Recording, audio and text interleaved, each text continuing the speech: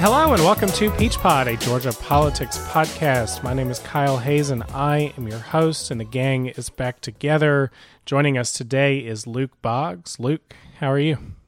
Oh, just, happy to be preempted by the news again. Yes, we will try not to be preempted today.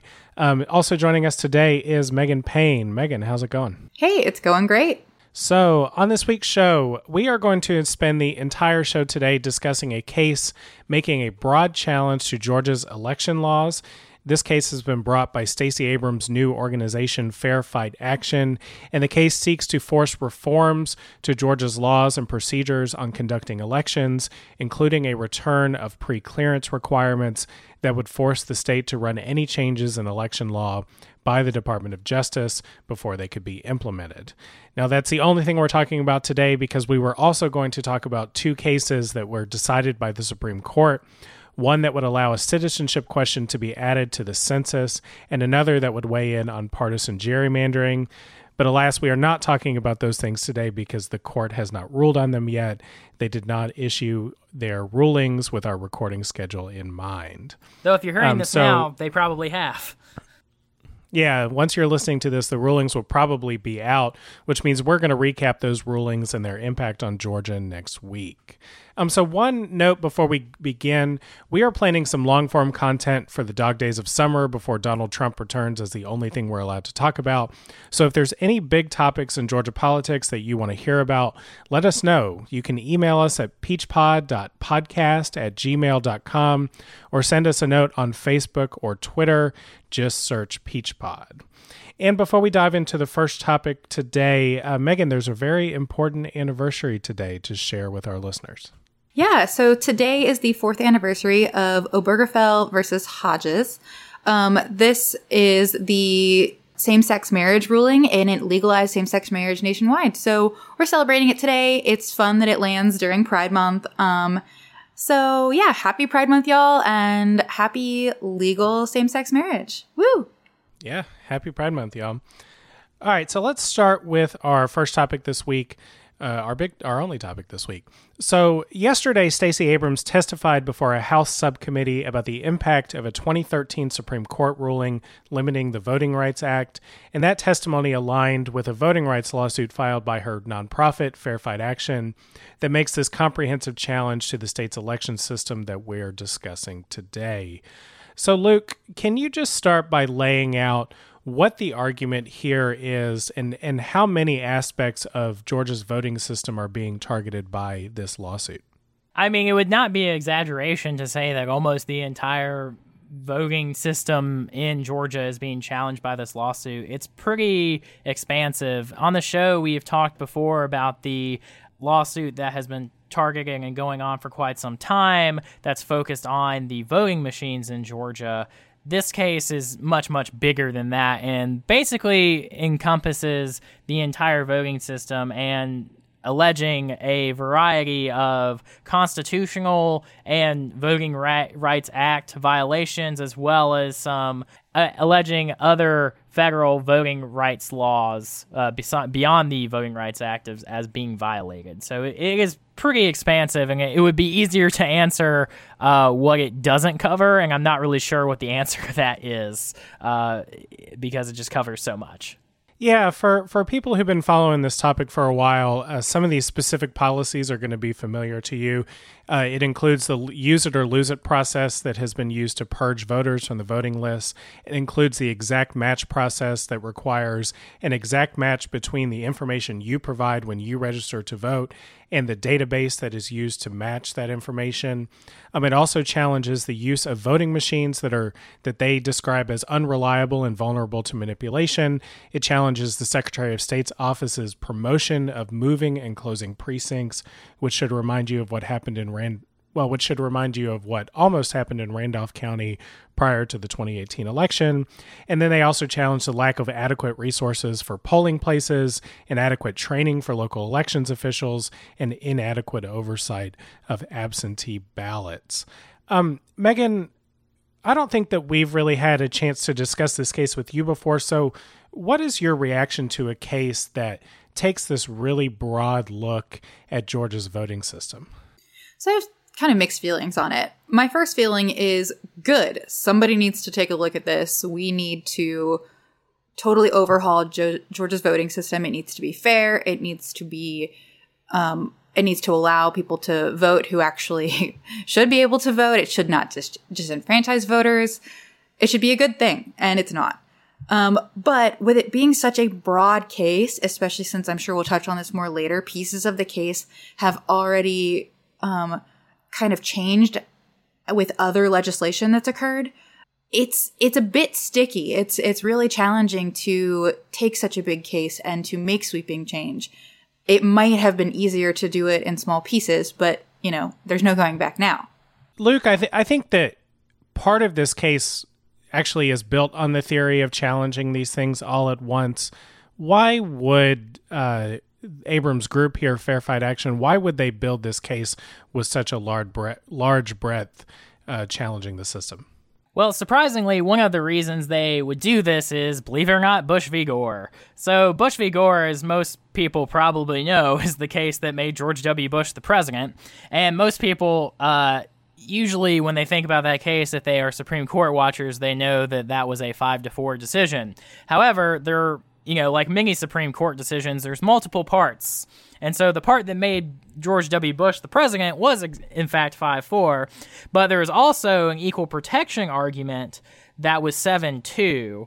This is an argument that people have used since Bush v. Gore with little success, but it's an interesting one in the case of the Abrams group here, because basically the argument in Bush v. Gore was that the equal protection violation was that due to the just chaos related with the recount process, the fact that, you know, if you had like a dimpled, you know, because going back to Bush v. Gore, they used like punch cards to like vote, and you have to use a little rod to punch out who you wanted to vote for.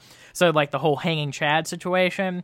So what was going on in Florida is a county like on Monday could say a hanging Chad is a vote, and then on Wednesday they would say it's not a vote. And so if your ballot had come up on Monday, it would be a vote, but if it come up on Wednesday, it was not.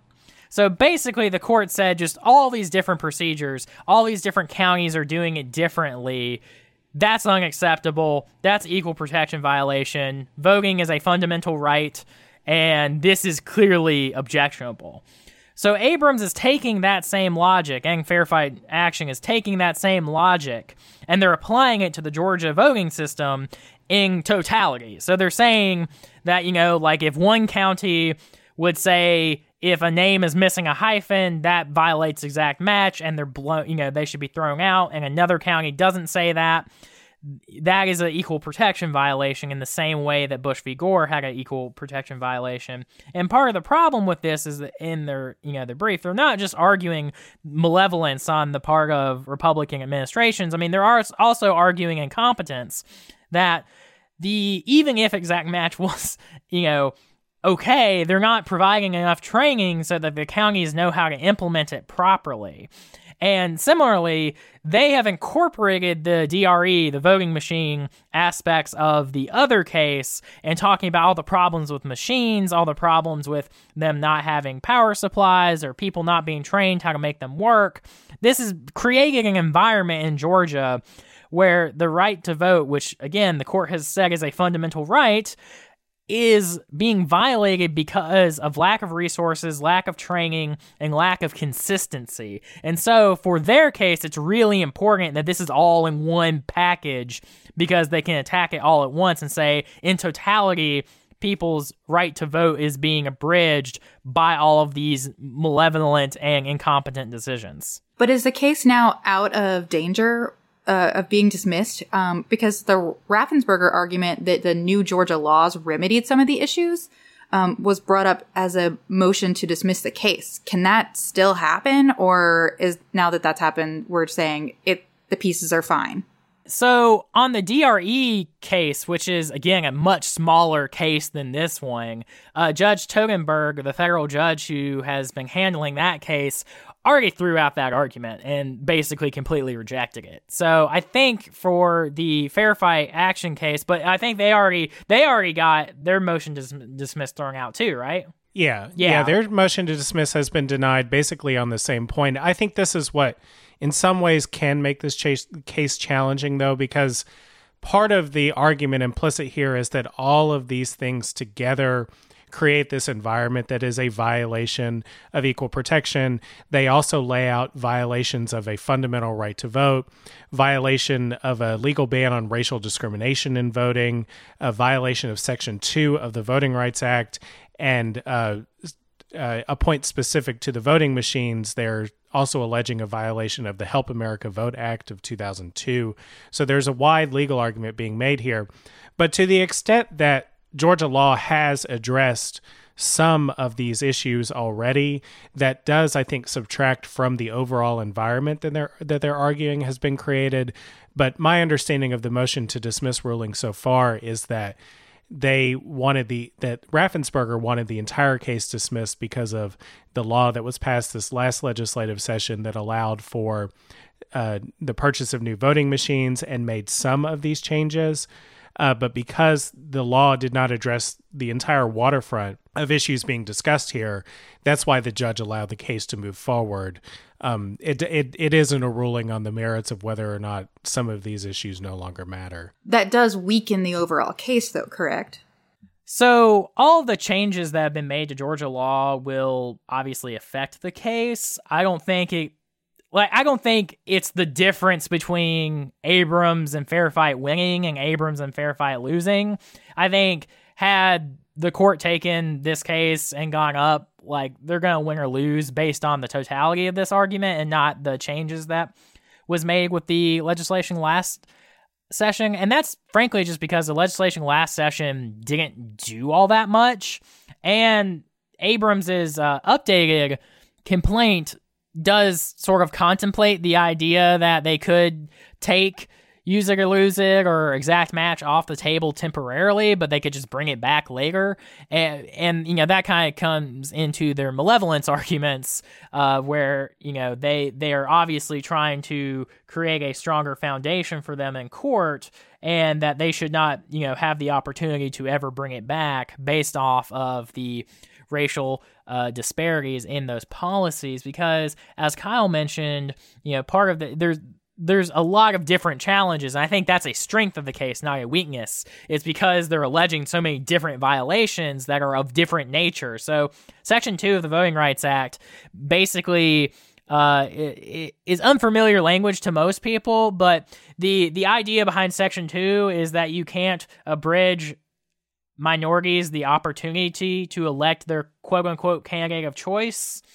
And she's arguing that because of the incredible racial disparities in a lot of these policies and just the history of since after Shelby County versus Holder of the state really working hard in, no other way to put it, of purging minority voters, that they are violating Section 2 as well. So it's one of those things where all these different arguments are separate, but they build on each other of a foundation to show a lot of violations that one or two small fixes on the margins probably will not be enough for them to succeed if the case was going to succeed for Raffensperger in the first place. Gotcha. So, that's a relief for me to hear, because that was my biggest concern with this, that, these other changes would make the case weak or just not able to be heard. So, good.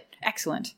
Yeah, just based off what Judge Togenberg said in the DRE case, which, again, much smaller case than Abrams, she was pretty frustrated with the voting machines and did not have a lot of confidence in DREs just based off of her original ruling and the motion to dismiss. So I suspect that is going to be a hanging point for her.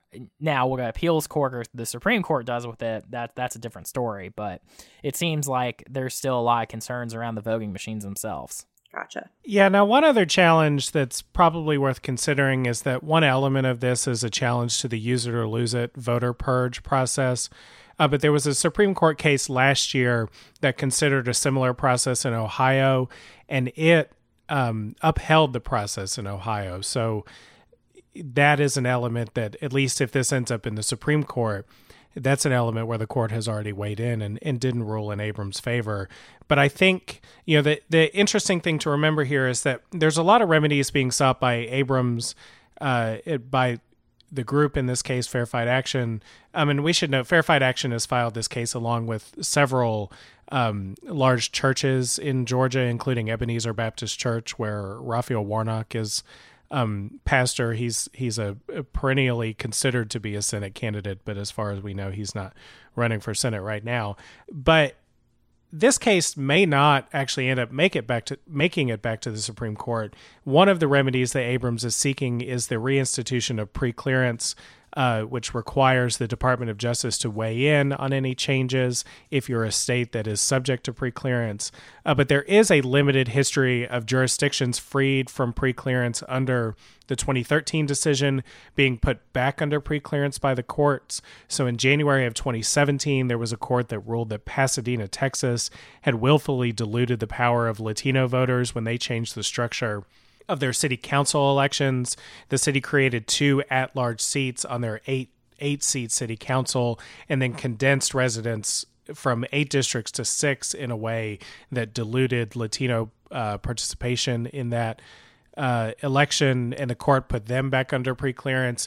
And a similar situation happened in 2014 in Evergreen, Alabama, and that city was also put back under preclearance. So there is some history for this here, but these were 2 pretty small cities that had done things that were really deliberate in city elections. And the argument that Abrams is making is of course statewide, relies on the conduct of state officials and local officials, and is, she has to prove sort of like willful intent here in a way that was easy to prove in these other 2 cases. Well, she doesn't necessarily have to prove willful intent, because with the Voting Rights Act, it actually specifically says, it's intent or effect. So on that front, she does have an advantage. The other thing is, I would agree with you. The Ohio voting purge case is bad for Fair Fight, but there is one major difference, which is Ohio has a significantly smaller minority population than Georgia does, and Ohio was not under the Voting Rights Act originally. And I think, if Abrams wins this case and Fair Fight wins this case, it would sort of be a scenario where someone on the court who voted the other way in Shelby County versus Holder has to acknowledge that, Ginsburg was right, and that when it's raining, you should not get rid of your umbrella because you're not wet. This discussion around this case really dovetails with what Stacey Abrams told a subcommittee of the House Judiciary Committee this week. She testified before the committee about the impact of the 2013 Shelby County decision and basically laid out a similar argument that she's laying out here. One really interesting note from her testimony was she said that since the Shelby County ruling, 156 of Georgia's 159 counties have removed a higher rate of voters from the rolls than they did prior to that decision. She also noted that the exact match policy that the state used that was challenged in court and then put into state law and used again to great effect this last election, that policy itself was denied under preclearance before the Shelby County ruling in 2013. This was denied in 2009. Do y'all have any reactions just generally to Abrams' testimony or to her bringing this message directly to the U.S. House?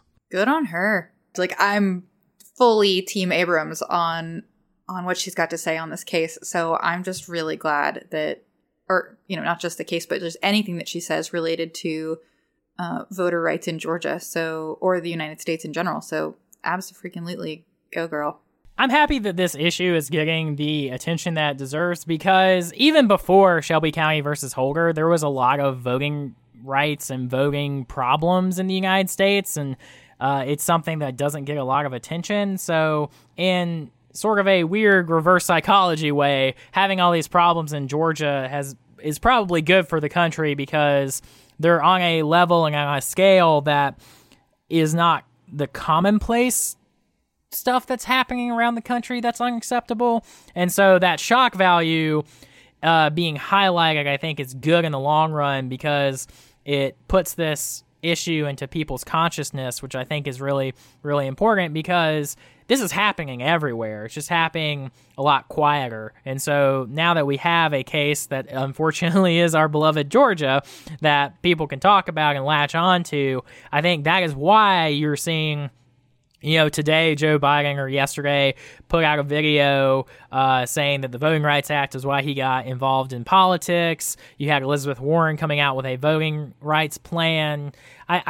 This is not a coincidence. It's because of Abrams and other people like her talking about this issue and just the scale and scope of what we've seen. And unfortunately, since the Supreme Court works on its own schedule, we don't know if they are going to continue to let this problem grow and get worse and potentially completely cut off people's opportunity to challenge partisan gerrymandering cases. But right now, the front lines of this are in the courts, and that's due to the makeup of the government right now. But, I mean, if a new administration is in federally, I think voting rights is going to be one of the things on the top of the agenda because it's obviously reached a point that's unacceptable for the vast majority of Americans. Yeah, I think another important thing to note here is that, despite the fact that we've talked about this as an issue in the courts, the 2013 Shelby County decision never precluded Congress from coming back and reinstituting the formula that was struck down in that ruling. They just had to come up with a different formula that was relevant to the information on the ground at the time. So I think what is important about Stacey Abrams' testimony this week is that she is helping to build a record about the conditions on the ground. She's collecting evidence in the process of the court case by doing interviews of people to describing their own issues with voting. And then that record lays the groundwork for what would hopefully be congressional action under a different administration and with a different U.S. Senate. What do y'all think about this issue progressing in Congress or in the 2020 presidential election versus in the courts? Do you think that this is an issue that will galvanize Democrats and bring them to the polls to help people protect the right to vote? I do think that this will galvanize voters. I think that we'll see galvanization in two ways, actually. First, we'll see people coming out to vote for the candidate that's actually going to support their right to vote. As the progressive left, we want to see candidates that are going to actually fight for us and that are going to actually do what they say they're going to do. And so I think you'll see a lot of people come out to support those candidates. But I also think you'll see an uptick in voters just for the reasons of trying to test this out, right? So I know several people who wondered if they were going to get caught by exact match, and they made sure to go to the polls and just to see what would happen. Or they made sure that their registration was correct and went and used it and made sure that they could vote. So I think that this is going to be a twofold issue. And I think either way, it's going to send people to the polls either out of curiosity or for support of a certain candidate. Which, hilariously, is exactly what justices like John Roberts think should happen, because one of the reasons why the court is so hesitant to get in this area, especially with partisan gerrymandering, is that even people like Justice Kennedy, who very strongly said, I really don't like partisan gerrymandering, and pretty much everyone on the court is like that in saying that they don't like partisan gerrymandering or they don't like these policies. But especially with the partisan gerrymandering one, they say it's not justiciable in the sense that, like, this is just something courts aren't here to solve, and it's something that the political process needs to solve. And I think the court is misguided in that, but I think, like the Voting Rights Act itself, if we come to a legislative solution to these problems, I think that in the long run will be better and more likely to hold up over the test of time, because one of the really good pieces of news in all of this is what Kyle said, and he kind of buried the lead, but like the Voting Rights Act was not struck down for what it does. It was struck down for how it picked who faced the full brunt of the Voting Rights Act. And so Congress has the ability, if it wanted to say that everybody is subject to Section 5 of the Voting Rights Act. Now, that probably isn't a great idea because it's a lot of paperwork for a lot of jurisdictions that probably don't need it. But as long as they came up with a formula or a rationale for who's under the Section 5, the pre-clearance element, the court has no problem with that. And so this is not one of those areas where the court is really in the way of what progressives want. And I think that's really important to remember, because as far as like goals that are achievable, it is possible to elect a Congress, a Senate, and a president that are willing to reauthorize the Voting Rights Act. Because before Shelby County versus Holder, this was like a joke vote to reauthorize the Voting Rights Act. It's one of those things that like pretty much everyone voted for. And so it's one of those things where if put on the floor, maybe today's Republican Party would not be unanimous in it, but it would be pretty, it'd be a hard sell. But it's one of those things that, again, if Mitch McConnell remains majority leader of the Senate, he just would not bring it up. But focusing on winning elections is going to be the best way to improve things in this area. And unlike things like Medicare for All or the Green New Deal, this is an area where the courts are not against enforcement. They're just wary about how jurisdictions got picked. And so unless there's a radical change in the jurisprudence, that's something to be very hopeful about, because I think it's one of those things where if the votes are there, it could get done. Now, I do wonder if you really could, without a rationale, put every jurisdiction under preclearance. Republicans in the hearing that Abrams testified at seemed to kind of fire a shot at that preemptively, because they described it as a 10th Amendment issue, that the 10th Amendment means that Congress is not enumerated with the power to regulate state elections, and that they would be overstepping their bounds if they tried to do it for everyone, but that the reason that it was allowable under the Voting Rights Act in 1965 was that the formula that was used was a good, realistic description of the policies that were in place at the state level that were preventing primarily African Americans from voting, things like literacy tests and poll tests and intimidation tactics. I don't know. I'd be curious, but I don't know that you could put every jurisdiction under without a reason. Yeah, and to be fair, they very well might be right. I mean, the reasons why you would do it are articulable, which is, basically we want as many people to be able to vote as possible, and this is a way to ensure that.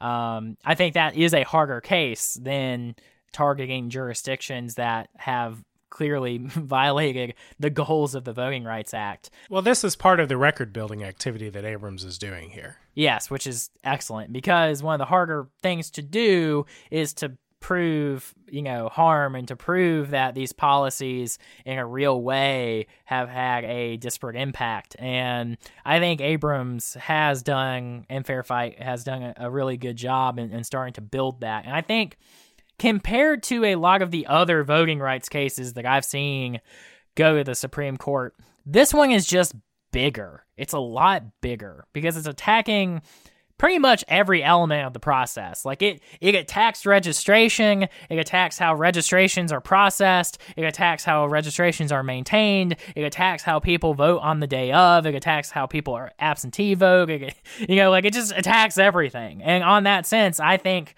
that makes it a lot stronger than a lot of these other cases that have been more targeted towards like this one policy is a violation. I think Abrams' in the Fair Fight suit is interesting because it kind of attacks the whole system. And I might just not know of it, but I can't really think of another lawsuit that attacks the whole thing. So one objection that Republicans raise to this argument generally is that despite the claims that Abrams makes, voter turnout in the 2018 elections was one of the highest turnout elections that Georgia has ever seen. Both Stacey Abrams and Brian Kemp got more votes as candidates for governor than any prior candidate for governor ever.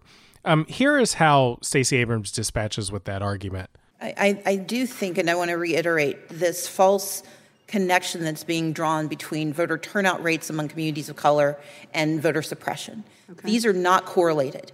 One can have intentional laws and practices to discriminate against voters and have a concomitant effort by communities that care about these issues to push back and to provide access. Right. I'm a part of a long legacy of people who've responded to oppression by making certain that we overreact and that we overperform. But we cannot ignore the fact that discrimination still exists. Discrimination doesn't cease to exist simply because there are those who are willing to fight back.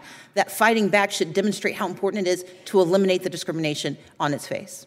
So what do y'all think about the way Abrams lays out that case here? I think it's absolutely right. I mean, the thing is like, turnout being higher than ever is not an excuse for trying to reduce turnout or not like being able to provide a voting system that gives everybody who wants an opportunity to vote. Because in a lot of these cases, and again, like incompetence is a big part of Abrams's case in saying that the successive Republican administrations have just not been prepared for the scale and interest of people wanting to vote in Georgia. And so, saying that like voting is better than ever is not acceptable when you have so many people wanting to vote and claiming that they were not able to, again, like just going back to previous Supreme Court cases. Voting is a fundamental right, and just because more people are able to vote than ever does not excuse people not being able to vote when they want to, and they have bureaucratic barriers up preventing them from voting. Exactly. That's exactly right. And it kind of goes back to the statement I made earlier about how there will be some people that are going to turn out to vote just to see if it's going to work for them. And, some of those people are legitimately not going to be able to vote. And so we'll have voters turn out that are going to literally get turned away from the polls, or they'll have to cast a provisional ballot that may or may not get counted. And that's not okay. It is literally a fundamental right, and we should be able to uphold that. Yeah, I think the other thing that's important that's at play here is Abrams in this hearing got asked, beyond looking at the past to find patterns of discrimination, are there other standards by which states or localities should be brought into preclearance? And she said, well, you can also look at what is going on in legislatures across the country in the present day, because as particularly states like Georgia have become more diverse, you are seeing Republican governments institute new barriers to voting, things that include strict voter ID laws, limits on who can assist voters at polling places, limits on early voting days, and closure of polling places. All of these are things that would have been subject to preclearance under the Voting Rights Act that are now allowable that states are doing. But in addition to that, states are kind of opening up this new front by putting regulations and punishments on groups that are doing voter registration. So there's new laws in Tennessee and Texas that penalize these voter registration groups for inaccurate or incomplete forms. And one of the objections to those laws that was raised by a voter registration group in Tennessee was that, well, current state law requires us to turn in all forms regardless of whether they're complete or not. And so it's unclear if that law was going to change, but it seemed like you could get punished for doing the thing that you were required to do by law. In any event, fines or being convicted of a misdemeanor under these laws would serve to chill voter registration efforts in these states.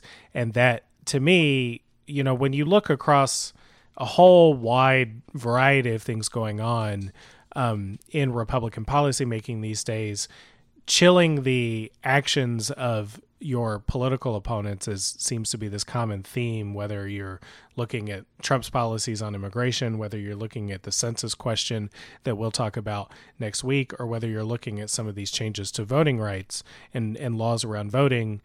Chilling the participation of your political opponents is a strategy here, and that's another place where you could look for evidence of discriminatory intent. Persuasion is hard. That topic just gets me all kinds of riled up because nothing gets me more upset than when I hear candidates talking about, oh, well, we have to be careful about how we campaign so we don't turn out the opponents. I'm like, dude, turn them out. Everyone gets to vote. Like that's what our government is based on. Let's run on something that's like worth voting for.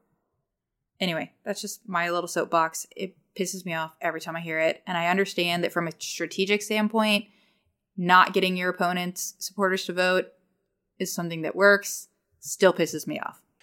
Federal action isn't the only thing that can be done to solve this issue. I'm a little biased because I helped craft HB 283, which was the Georgia Voting Rights Act that was dropped by Representative Holcomb and a lot of prominent Democrats, including our good friend Representative Spencer Fry and Representative Bob Trammell, the current minority leader, dropped it. And, it would basically address all of these issues. And the primary thing that it would do is it would put an obligation on the state that its goal as a matter of state law is to increase turnout as much as it possibly can and remove any and all bureaucratic barriers to, the fundamental right to vote in the state of Georgia. And so I think it's one of those issues that if people keep getting pissed off about it and keep a lot of focus on it, it's going to improve. And the reason I feel that way is because in the states that have the ability to bring up propositions where voters can sign petitions to make things happen, so many of them have passed, independent redistricting commissions, voting rights commissions, nonpartisan redistricting commissions. Like every state almost that has the ability to bring these things up have done some version of it, and they've been very, very successful. And so I think it's one of those issues that if it was ever on the ballot up or down, pretty much everybody would say yes. But unfortunately, states like Georgia don't give its voters an opportunity to proactively bring something. We do get to choose to, accept or reject constitutional amendments, but, we don't get to actually propose things to the legislature. So I think it's an issue that most Americans are on the right side of, and they want.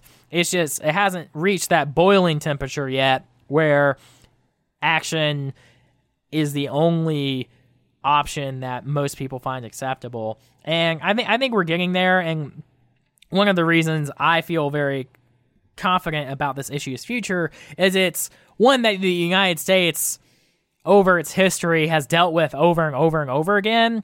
And we pretty much go through the same process every time where we expand the right to vote and then we start curtailing it, and then people get mad and people start complaining about it, and then eventually it gets fixed. So I would be surprised if the situation did not improve significantly in the next couple years, hopefully in the decade, if not sooner.